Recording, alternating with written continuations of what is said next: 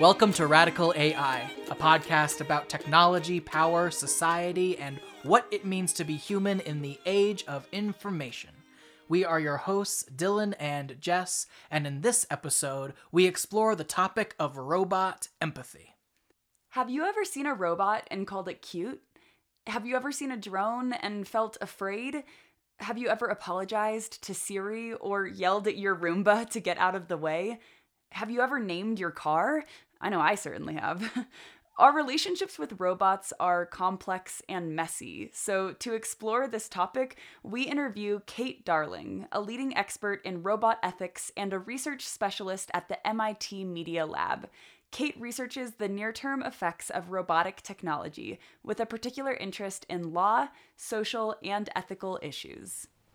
And if you're listening to this episode right the day that it releases, happy Thanksgiving and Thanksgiving week, I suppose, to our U.S. listeners. And we have a lot to be grateful for at the Radical AI podcast, including this specific interview, which was a long time coming. Jess and I have both been big fans of Kate for going on like a year now individually. And so it was just like, it was one of those dream come true moments of just being able to sit down with someone who has really, defined this field of robot human interaction and also robot ethics. So we are so excited to share this interview with all of you today.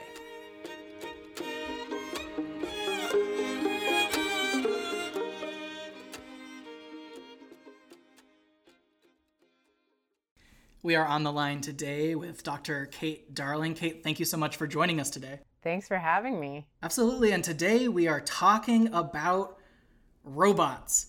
And that's very exciting to me because I have been going over to a friend's house recently, and they have this little Roomba, and they have put these little eyes on the Roomba, and they're very amused every time the Roomba kind of comes out and does its cleaning thing, and they have a whole name for this Roomba.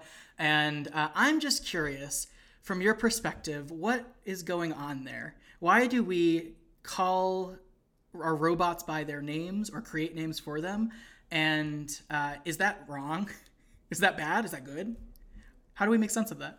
Whoa, that's a big question. Is that bad? Is it good? Jumping right into it. So yes, people love to name their Roombas, whether or not they have googly eyes on them, but I'm sure the magic of googly eyes really helps. We were just talking about this grocery store robot that is in all of the grocery store chains in the Stop and Shop chains in the East Coast and in the US now, called Marty. And Marty was developed to be a very practical device, kind of like the Roomba. It'll just scan the floor for any spills or anything that's hit the floor, and it does its job pretty well, just like the Roomba. It's a very single task robot, but they slapped some googly eyes on it, and so now everyone calls it Marty and anthropomorphizes it, and projects life onto it. So googly eyes help, but robots are just really interesting artifacts in that they tend to tap into this biological response that we have to moving things in our environments. We're very physical creatures, and robots move around in our physical space in a way that feels autonomous to us. And so, aside from the fact that we love to, humanize anything from, cats to, the pet rock craze that we had in the 70s, where people had pet rocks and of course slap googly eyes on anything and people will anthropomorphize it. But even beyond that, robots with their physical movement really tap into some deep biological tendency in us to perceive life in these artifacts. So there's some research behind that. There's a lot of anecdotes. Like I know from iRobot that I think almost 85% of people name their Roombas. So yeah, even the Roomba, even just a disc that roams around the floor to clean it, that doesn't have any particular, it doesn't have a face unless you make one. It doesn't act like an animal. It doesn't perceive you or know the difference between you and a chair, but people will empathize with it and name it and feel bad for it when it gets stuck and clean up for it. So maybe that's actually a good place to start, a slightly better place than what is the morality of robotics in the 21st century. Where do you draw the line of what a robot is and what it isn't? Like, do you consider your cell phone a robot, or is there like a threshold that a robot has to cross? Well, there's no good definition of robot. So there's no universal one, or one that even, I mean, it kind of depends on for what purpose you're trying to define it and for what audience. Every community has their own definition. That's true for a lot of definitions, but it's particularly true for robots, where the definition has kind of changed over time. It used to be that a robot was anything kind of new that automated something that people weren't familiar with. And then, after a while, it just turns into a dishwasher or a thermostat or, whatever, or a vending machine, whatever the newest gadget is. And we still tend to do that a little bit. But roboticists and I tend to work with the roboticists, so I like their definition. They tend to view robots as anything physical that can sense its environment, can kind of think about and make a decision based on what it is sensing, and then act on its environment.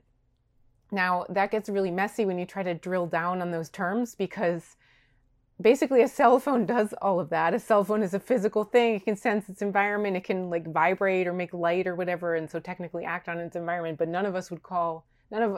robotics, none of us would call a cell phone a robot. So it's not a perfect definition. But yeah, that's the best I've got for you. See, I'm a little bit biased because I'm one of those people who likes to name my car and personify my succulents and apologize to Siri or Alexa.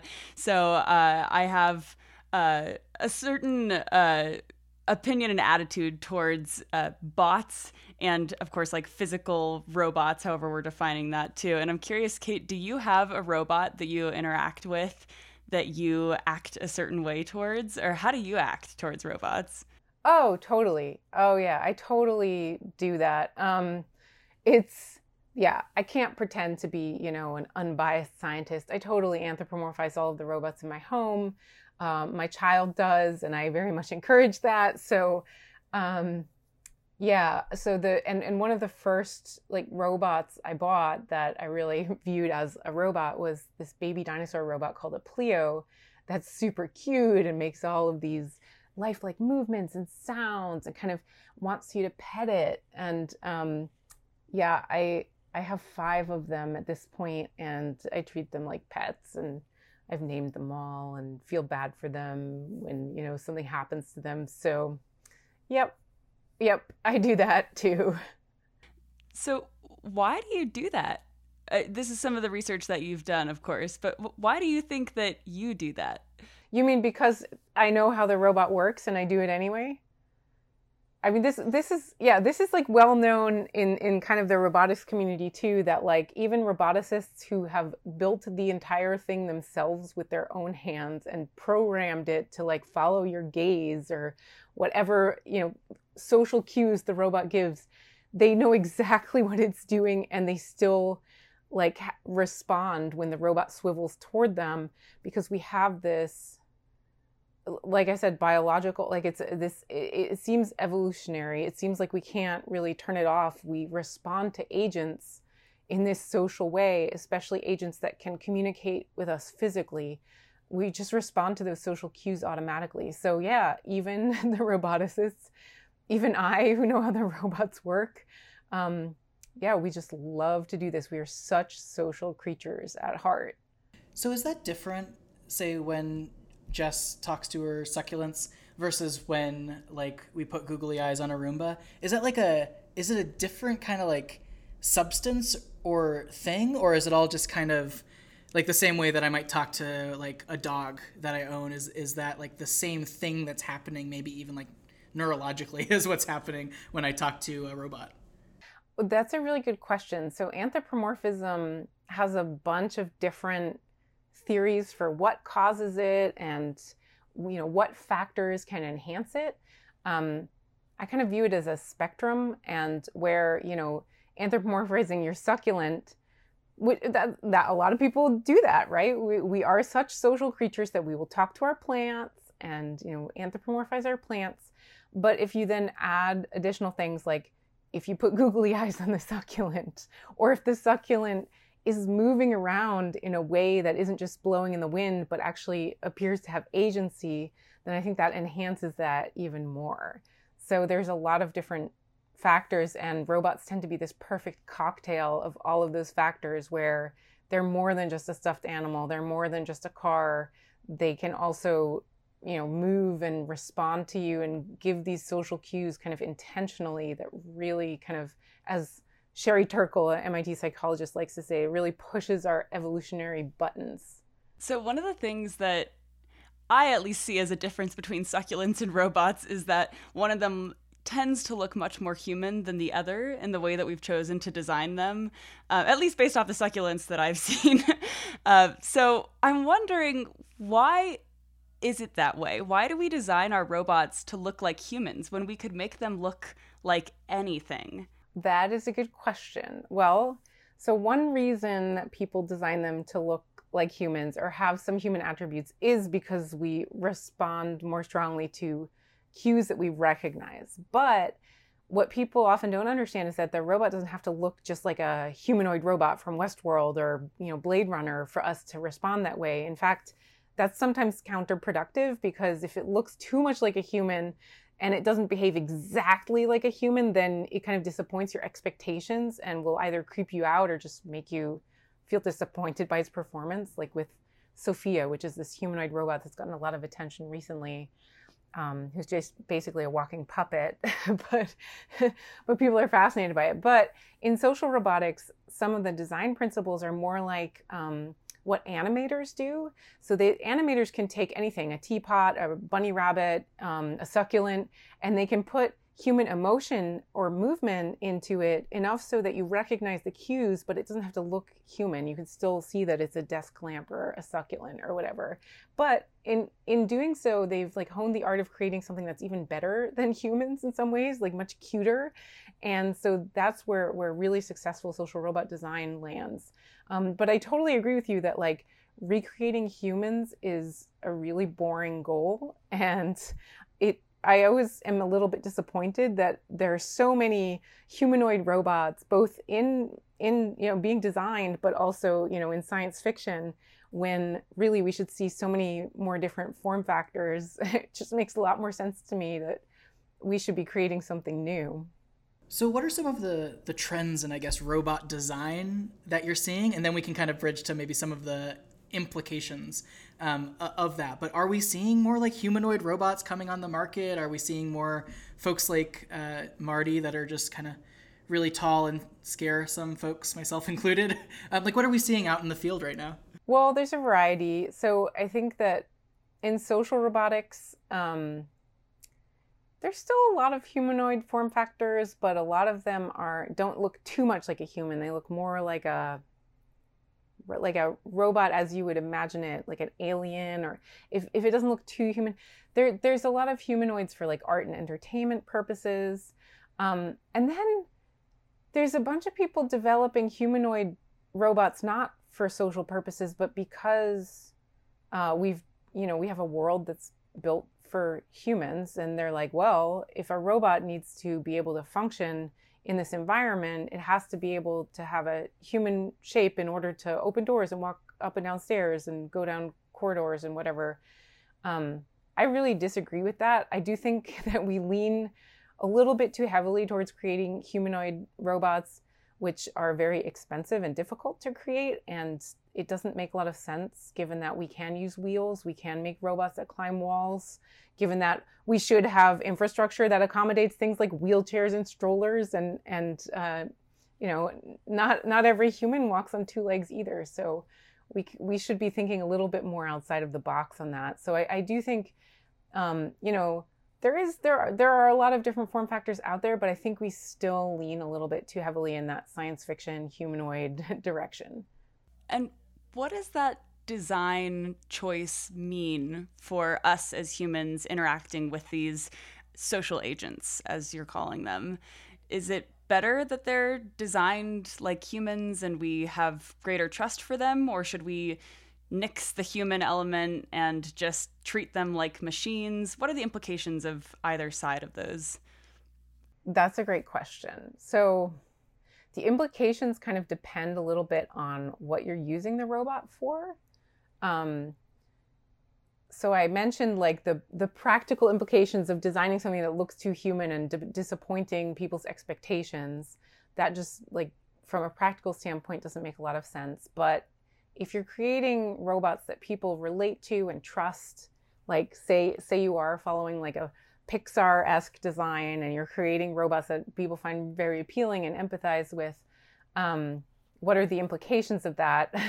It depends. There are actually some really, really cool use cases for getting people to develop an emotional connection with a robot in health and education. So we're seeing robots that are able to engage children with autism in ways that we haven't seen previously. So they might become a new therapeutic tool that works differently from an animal or a human, or another type of toy. It's just a new kind of interactive experience for kids that can help them with certain skills, and not just children with autism. Like, there's a lot of educational stuff that's being explored, whether robots can be a tool for teachers because they are so engaging to kids and can help engage them in learning in ways that might help a teacher with a broader curriculum. There's also therapy robots being used, like the Paro baby seal, that is kind of an animal therapy replacement in contexts where we can't use real animals. It's very soft and fluffy and responds to touch and gives you the sense of nurturing something. The first time I held one, I was like, "Can I take this home with me, please?" And they're very adorable. And, some people are worried about this. They say, "Oh, we don't want to be replacing teachers and human caregivers and caretakers with these robots." But I actually think that these robots are a really good supplemental tool. And so long as we're using them as such, there's huge potential there. But where I see kind of more of an issue is if we're using kind of what is a very persuasive technology, to manipulate people's behavior or their emotions in ways that don't benefit the person interacting with the robot, but benefit someone else, the people who designed the robot, or corporate interests. If this is being used to advertise or collect more data than anyone would ever willingly enter into a database, or to compel people to buy in-app purchases, or whatever.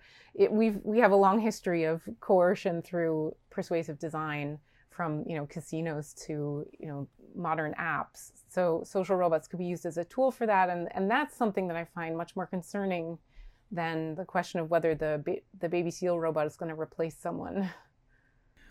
And at least in my experience, we're living in this world with a lot of narratives about robots, and a lot of, so on one hand we have like this anthropomorphizing, which I can never say that word correctly, and then on the other hand we have like this almost this fear that's happening, like robots are coming to take our jobs, robots are coming to, just this real deep feeling of replacement or fear of replacement. And so we have these competing narratives, and I think sometimes it's hard to separate the reality from either the hype but also from the dystopic view of everything. And I'm wondering, because it sounds like what you're saying is that there's also some real things that we should fear or maybe design around, or avoid in our design of robots in terms of coercion. And I was wondering if you could talk a little bit more about what that reality is, or if there's any examples.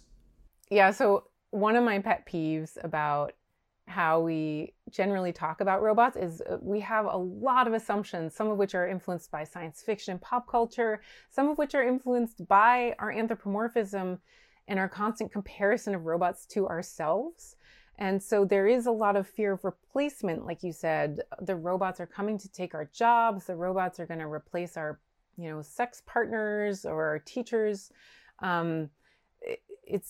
that seems to be the entire conversation. Or there's like, the public intellectuals who are like, not only are the robots coming to replace us, they're coming to destroy us all. Artificial superintelligence is a grave danger to humanity. And I don't mean to sound too, I think it's great that people are worried about some things, because I do think we should be thinking critically about new technologies, but I do think some of these concerns are a little bit misplaced, and they tend to distract from some of the real things that we should be concerned about. And this replacement fear is really, I think, driven by some moral panic rather than actual technology and the developments that are happening. I don't really see robots coming to replace us anytime soon.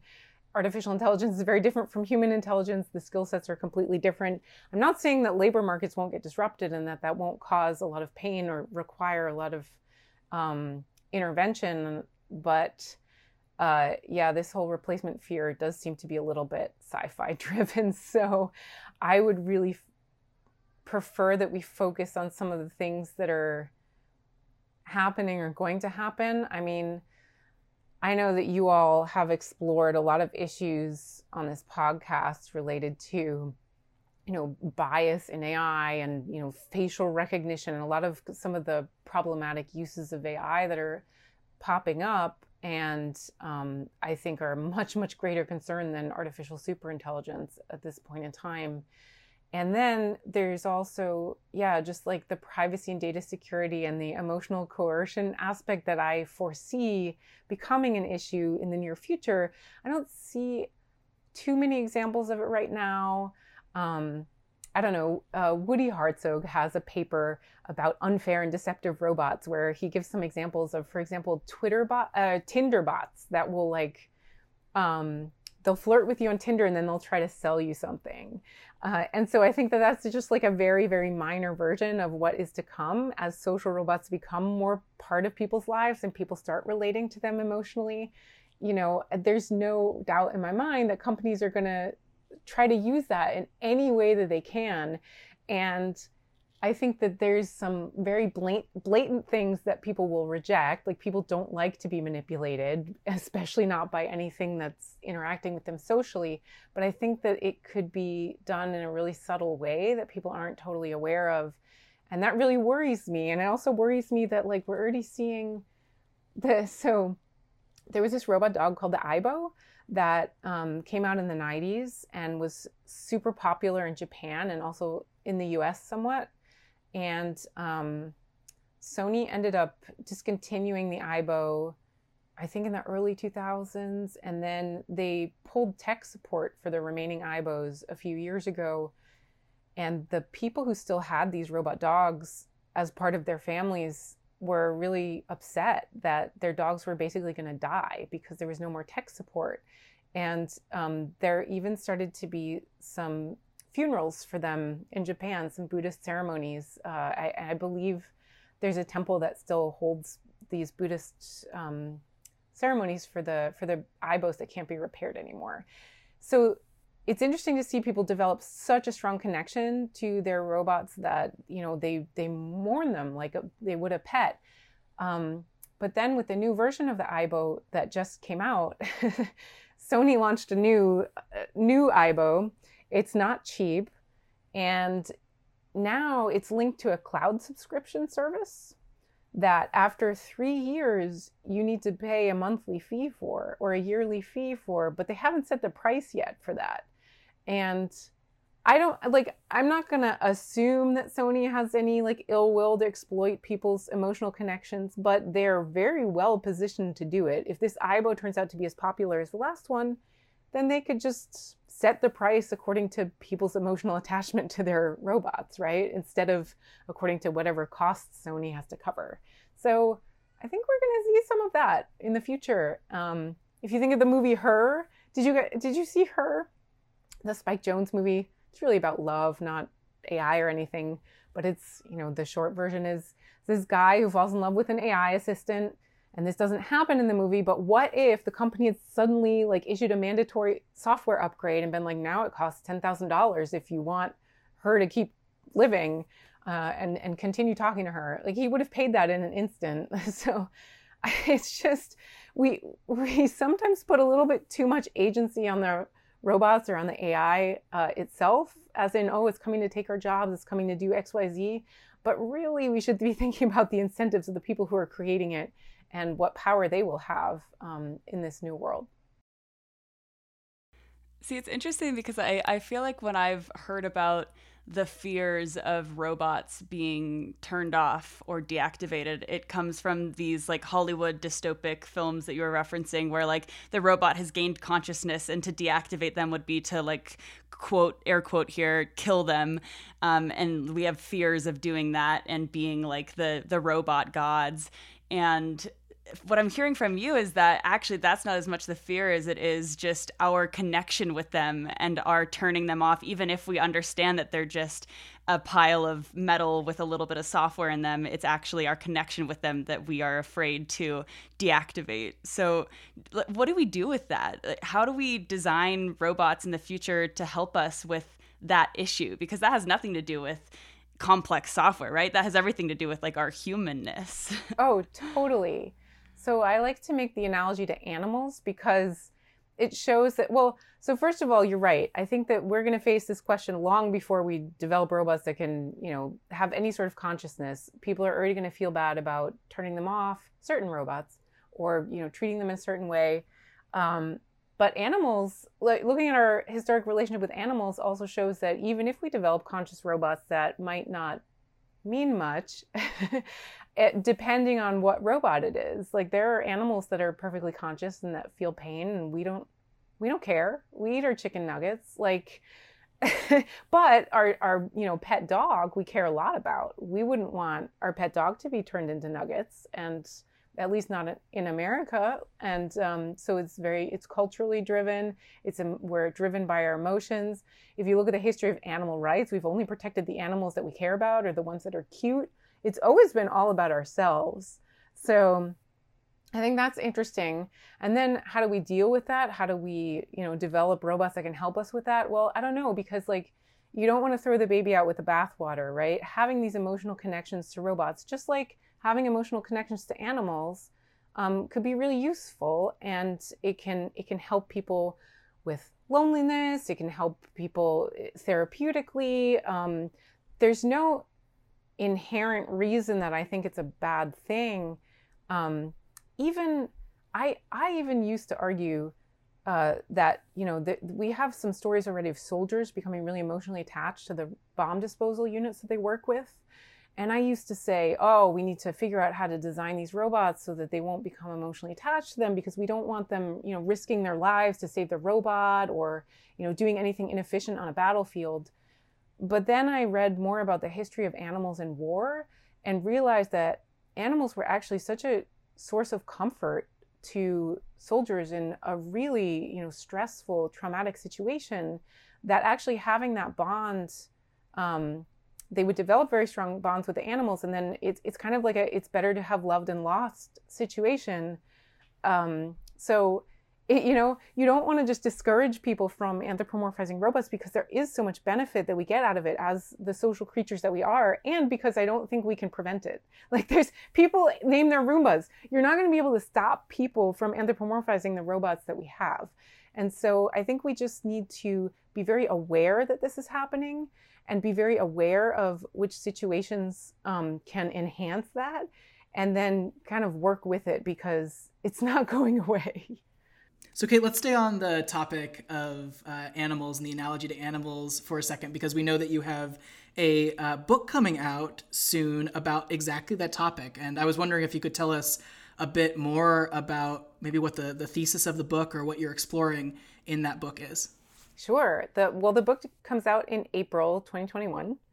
I think April 20th. There's already an Amazon page, which I'm very excited about. I think only my mom has ordered it so far, though. So the book is called The New Breed, and it looks at our history of using animals for work, weaponry, companionship, and what we can learn from that history as we integrate robots in the future. Because, we were just talking about animal rights and our emotional relationships to animals. I think there are a lot of parallels there that show that this fear of robots replacing human relationships also existed to some extent when pets first started becoming a big thing, but didn't bear out. Like, it turns out we are capable of many different types of social relationships, and it seems just more apt to compare robots to animals because they don't perceive the world like humans. They don't have human intelligence, and the form factors aren't necessarily like humans, but we've already dealt with this whole range of other non-humans and had social relationships with them. But it goes beyond just social relationships. I mean, we've used animals for all sorts of work in the past, and we've partnered with them not because they do what we do, but because their skill sets are so different from ours. And same with robots. Robots have the ability to sense things that we can't see, or recognize patterns in data, or do kind of grunt work that we aren't able to do as quickly or with as much strength. So I just think the comparison makes so much sense. So the book has all these really cool stories about like how we've used dolphins in the military as echolocation devices, and how we're using underwater drones for the same tasks today, and how we used carrier pigeons for thousands of years. And now, we're starting to use pigeons to deliver medicine to remote areas. And so kind of showing that instead of being this one-to-one replacement for human jobs, robots can actually supplement us in really cool ways. And just trying to move away from this replacement aspect that we talked about before, because I do think that that's kind of this, it lends itself to this technological determinism. Oh, the robots are coming to take our jobs. Oh, the robots are coming to replace our social relationships. Then we don't even think about how to design or build or integrate them differently if we're already assuming that they're going to take our jobs. So I really think that a different analogy opens us up to more possibilities, and that's what I hope that the book does. Yeah, I'm wondering, in your research about animals, was there a similar narrative that animals were coming to replace humans? Or is this kind of a new thing with robots? I didn't encounter anything in like the work realm, although I'm sure someone's going to email me after they hear this podcast and be like, oh, well, actually, and I'll be like, dang, that should have gone in the book. Anyway, I think in the social relationship category, yeah, there were psychologists who were like, oh, becoming emotionally attached to your dog, if you're a lonely person, could be pathological because it's much easier to have a relationship with a dog than humans. It's going to take away from your human relationships. And yeah, that pretty quickly became not really a viable position anymore. Now that, every household has a dog, and we're actually glad when, our uncle who is lonely gets a dog. Like, obviously we want him to have more human contact, but at least he has a dog. We're not going to take the dog away. So in that realm, I found a lot of stuff. In the work realm, I looked more at, people's concerns about machines and automation in the past. And like, for example, how the Luddites got like a really bad rap for the Luddites are, Luddite is now used as a derogatory term to describe people who are afraid of new technology. But in fact, it was this movement of weavers led by Ted Ludd during the Industrial Revolution, and they were protesting automated looms, and they set a bunch of equipment on fire, and I think a bunch of them got arrested for it. But what they were protesting wasn't the machines. They weren't actually anti-technology. They were protesting the fact that the factory owners were using this technology as an excuse to gut worker rights. And I think that actually still applies today, where if we focus too much on this idea that robots are taking the jobs, we don't focus enough on what decisions corporations are making in terms of how jobs are being removed or moved around. And I think we really need to be focusing on the corporations who are making the decisions, because there are many different ways to integrate technology into, the labor market or into your labor processes. And we should be criticizing the choices rather than criticizing the technology itself. Integrating technology and robots, I guess, into our daily lives, I'm going to stick with this animal metaphor for just one more moment, so bear with me, because, and warning, this is going to take a little bit of a dark spin, but when I think about animals and bringing animals and domestic animals into our life, I think about what you were saying earlier, and there's like an inequality there, right? Like we think so sincerely about our dogs and our cats, but then we have these slaughterhouses with certain animals that are for meat production, and they're just like totally separate realms of thought for the way that we treat these animals. And a lot of animals are abused and misused, and I think about the same thing happening with robots in some ways. And some people really do abuse and misuse robots, and there's certain things like, you know, sexual exploitation and just like blatant most of it I think comes, at least from what I've seen, with like sexual abuse and misuse. And so I'm wondering, do you see these problems being an issue with the way that we adopt robots in the future? Is this a reason for us to be hesitant about bringing robots into our lives? What have you seen there? Well, I do see some open questions. I'm hesitant to like compare different rights movements to each other. So like, I don't want to in any way say that, you know, robot rights are equivalent to the animal rights movement, given that, you know, animals are sentient and they can feel, and they have, that's just a very different history as well. Each rights movement has its own kind of history and context. Oh God, it especially annoys me when robot rights philosophers compare it directly, like make it direct equivalence to slavery, because that's just not appropriate. But I do think that people's behavior towards robots does raise some questions. And there's similar questions to what was raised in the beginning around animal rights, because in the early days, in the West at least, when some people were campaigning for animal rights, they realized that even though people are starting to empathize with animals because pets are becoming more of a thing among kind of the upper classes, they thought it would be ridiculous to, you know, pass any laws that would protect the animals from brutal treatment, because that would go too far. Like, what kind of precedent would that set? They're just animals after all.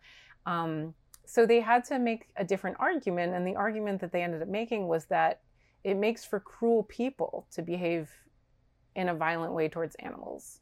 And that really caught on, especially back in the day, because it had a hint of classism as well. You know, the lower classes in the cities beating their donkeys, you know, we need to teach them better behavior, and therefore we will pass animal protection legislation. So it was really, in the beginning, all about us. And I think that there's a similar question to be asked about robots. Like, what does it say about people if they're willing to be very violent towards something that responds in a lifelike way? And there's some indication in research that there is a link between people's behavior towards lifelike robots and their tendencies for empathy, which tells us that maybe at least it's an indicator or a red flag, or might say something about a person. It doesn't tell us whether it's desensitizing, like whether as a child, if you beat up a lot of robots, you turn into, you know, a brutal adult. That one's a little more complicated, and it also has parallels to the violence in video games question, although now it's on a physical level, and we know that there's a difference between physical things and things on a screen, so it's kind of a new question. But also looking at some of the research on animals and children, it's really hard to establish like clear evidence for whether it changes people's behavior rather than just telling us something about people's tendencies. But I do think it's a question that we need to ask, and we need to ask sooner rather than later. And ideally, we would have some sort of evidence-based policy, because you already see, and you mentioned this, some sexual, you know, quote unquote misconduct.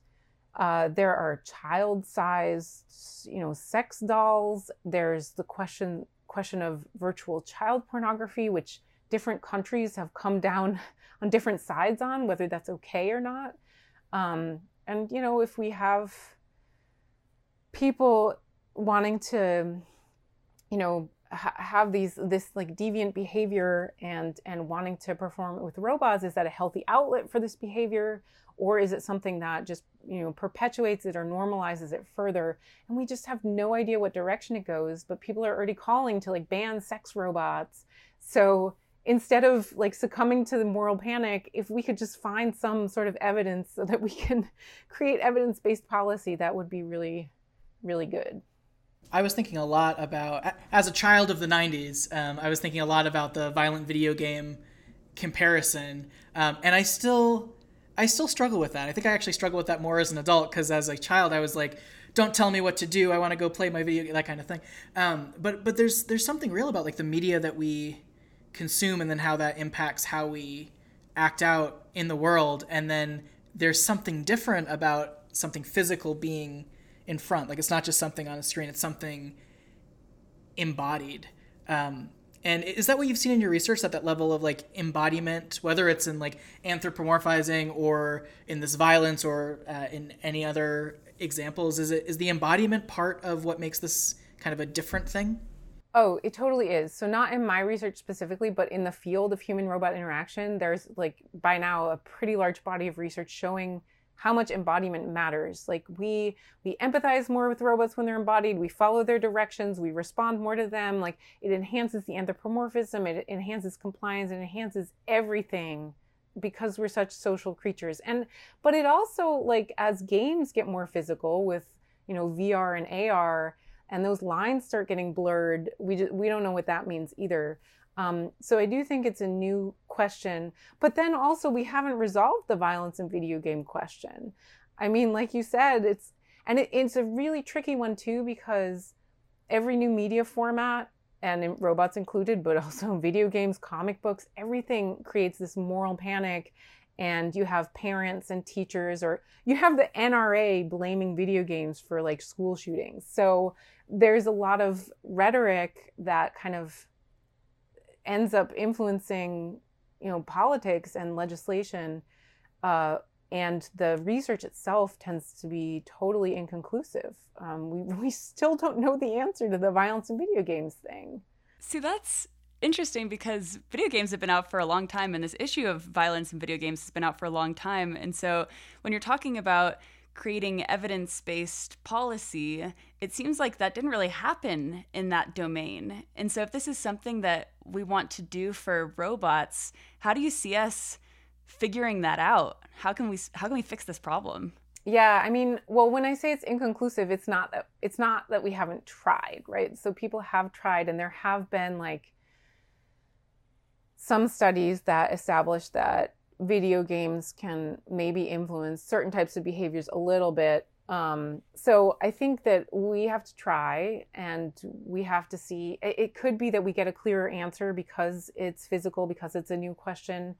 And it could be that it's just too difficult because it's really easy to link people's empathy to their behavior, but it's harder to do like a longer term study that really shows a change in behavior, because there's so many different factors that can influence that it's really difficult to study. But I would hope that we would try instead of just assuming something, or at least that we try and we can say it's inconclusive rather than just, again, assuming something based on moral panic. This topic just of robots in general is really interesting and also overwhelming to me, because there's just, as I'm hearing you talk, there are so many different contexts that these robots are used in. Even the concept of robot, right? The definition of robot is kind of at play right now. And so I think it makes it really hard when we think about the ethics of robotics, and especially the ethics of designing robots.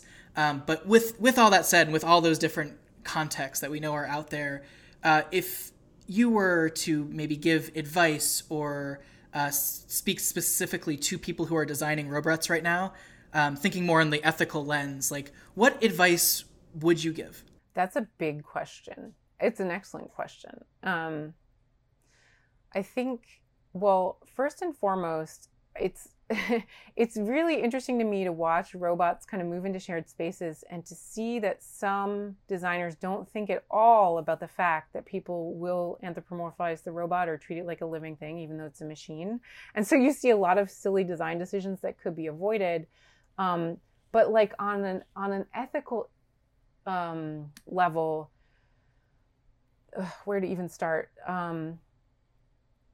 We kind of need to revamp design processes from the ground up, because there are so many issues that get entangled in technology design, whether that's, with with robots specifically, or social robots specifically, you see if people make the design look too humanoid.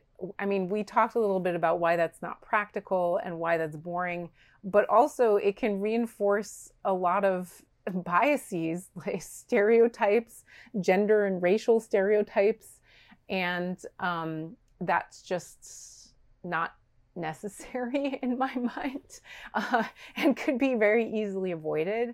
But then there's so much stuff. If we're talking about robotics in general, like,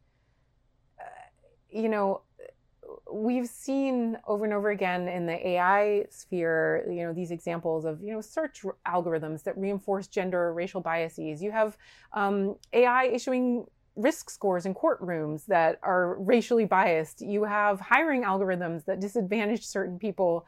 And it's just, there has to be a different design process where technology isn't created by people of just certain like with one worldview and one demographic. So design processes need to be more inclusive, but also they need to be more ethically informed, and we need to be thinking more deeply about what we use the technology for, because maybe we shouldn't be using AI for every effing thing in the world. Like, I know that it's like the new hot thing to do, but no, AI shouldn't be issuing risk scores in courtrooms right now and shouldn't be making decisions about people's lives. And so, I think designers need to be thinking about that as well, because I used to think, oh, we'll just let the technologists build the technology and then, the legal people will sort it out later. That's not how it works. The design decisions get set really early on. Everything becomes entrenched. Now that I work with the designers, I see it. So I think we need to revamp how technology gets built in general. And for those people who aren't roboticists or designers, but are just people who interact with technology in their daily lives, maybe it's just AI tech or they have their own robots, what should they all do? Or I guess we all do. Should we continue to personify and fall in love with our robots and name them? Or should we start to grow less attached to them and put a wall up so that we don't fear their inevitable demise in the future? So I'm not opposed to the anthropomorphism. I think just like, there was this period in animal science and animal research where anthropomorphism was poo-pooed and it was unscientific. And even the animal research community has moved away from that because, first of all, you can't prevent it. People are going to do it. Even scientists are going to do it. But second of all, it is part of who we are, and you can make just as many mistakes by ignoring that. So I think that anthropomorphism is not a bad thing, but I would like to see people become tech literate, or at the very least, things that we all can do very easily is think a little bit more about our assumptions about robots and whether we're just thinking in a science fiction way.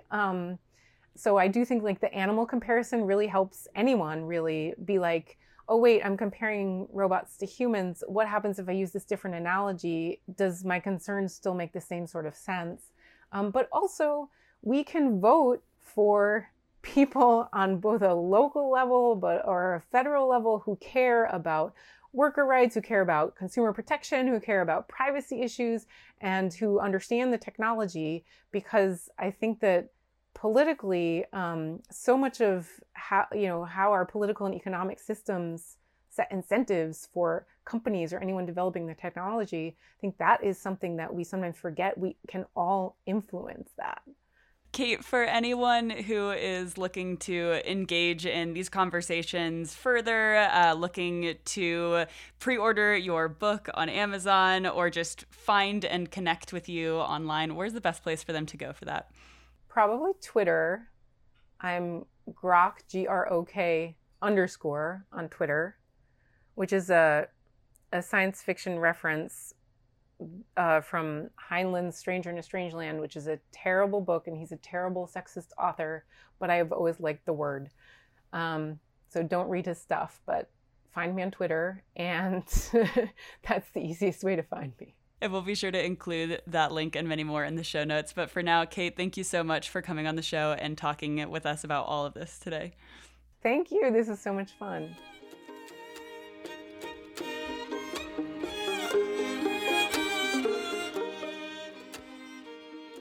Again, we want to thank Kate Darling for coming on the show today for this wonderful conversation. And Dylan, let's start off with you.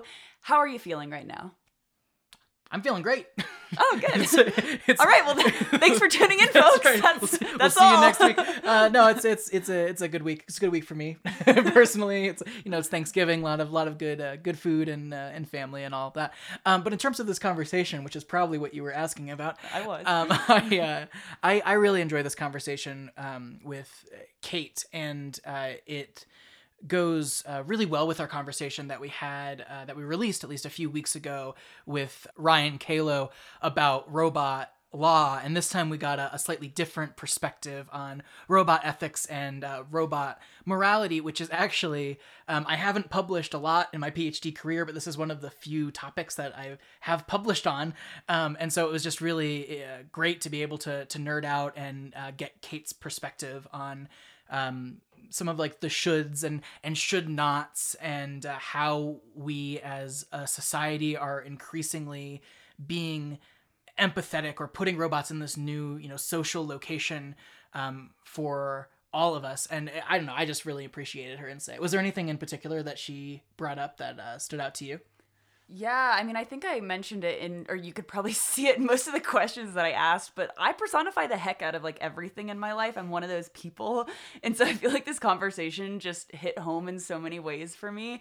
And it made me feel a lot more normal than I felt before, which is nice. And hopefully it did for some of the listeners too, because I mean, I can't be the only one out there who like names my car or my succulents, which I know I said like a million times in this conversation. And I think it's just crazy to me that there's in the future, and probably the near future, there are going to be a lot of potentially social robots in our day-to-day lives. And it kind of makes me think of the movie I, Robot a little bit, where, I mean, unfortunately that was like a dystopic take on it, but I appreciate that Kate brings in this utopic angle about the future of robots, and that they don't have to be something that's scary and foreboding and taking our jobs and our livelihoods, but that they can be something that actually supplements and adds to our lives and enriches the things that we as humans need, and that we can actually find in robots if we lean into that social need and that social emotion that we feel with them. Do you name your succulents differently than you name, say, your car or like your phone or something? Like, do you have different categories of nomenclature for each? Yeah, definitely. I mean, like a succulent would be something more like a Rob, but like my car, he's like Barry.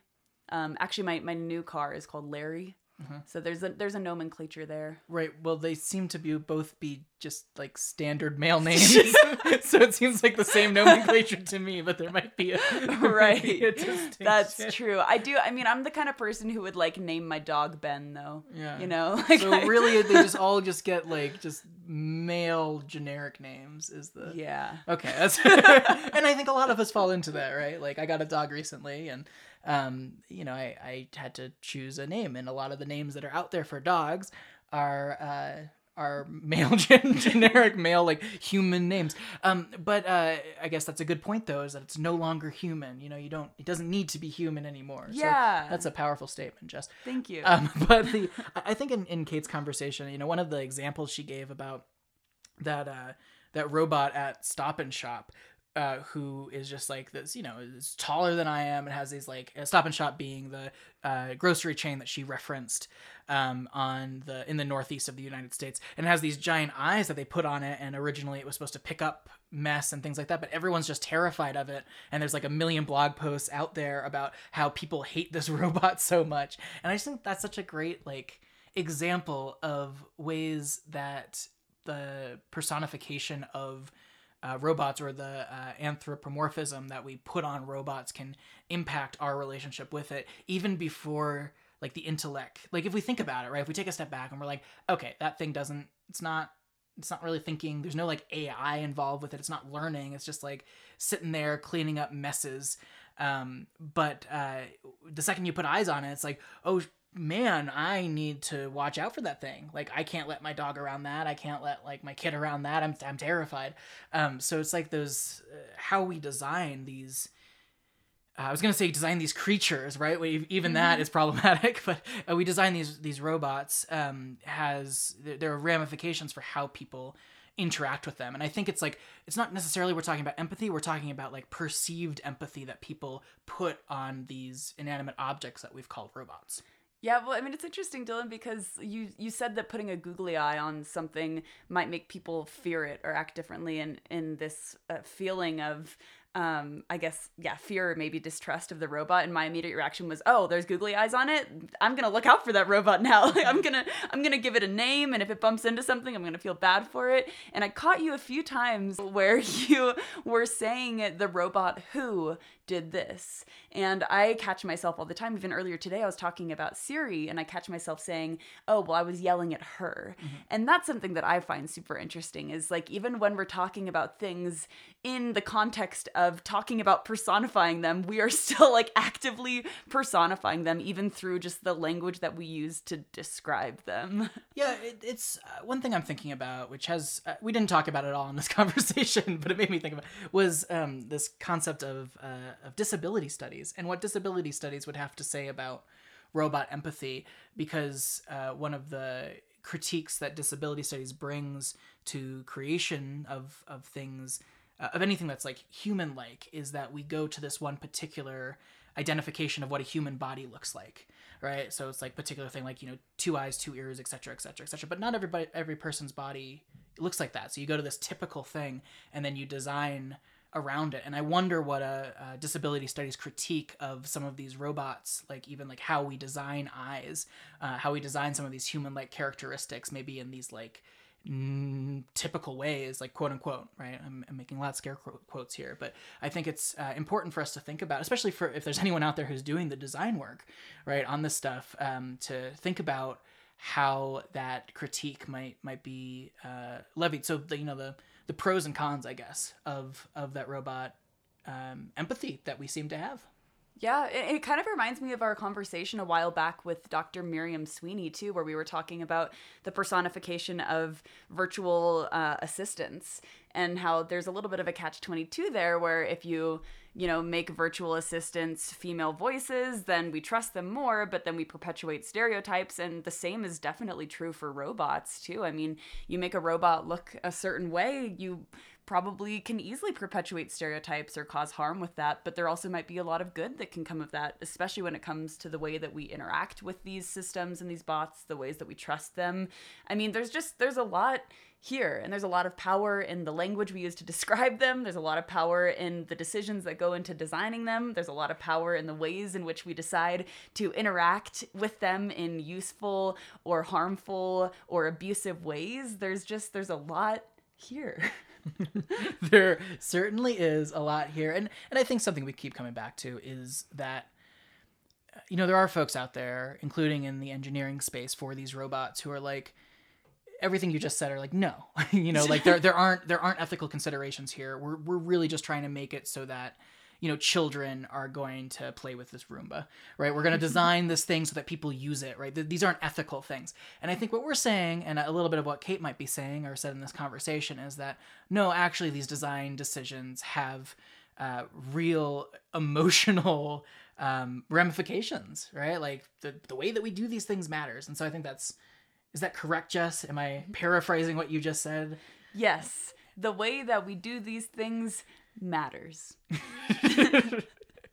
And for more information on today's show, please visit the episode page at radicalai.org. If you enjoyed this episode, we invite you to subscribe, rate, and review the show on iTunes or your favorite podcatcher. We want to remind you all, especially those in the U.S. this week, to have a happy Thanksgiving. And if you're not celebrating Thanksgiving for any number of reasons, we hope that you have a large amount of gratitude in your life and you continue to seek that out. A reminder to catch our new episodes every week on Wednesdays, to join our conversation on Twitter at RadicalAIPod. And as always, Jess, stay radical. Yeah.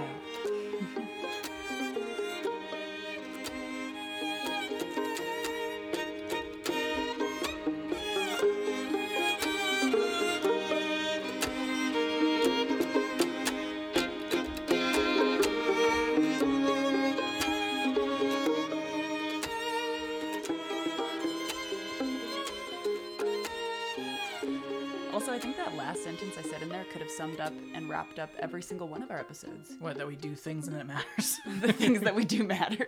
Yeah. That's why we make such a great podcasting team. That's right. Happy Thanksgiving, everyone.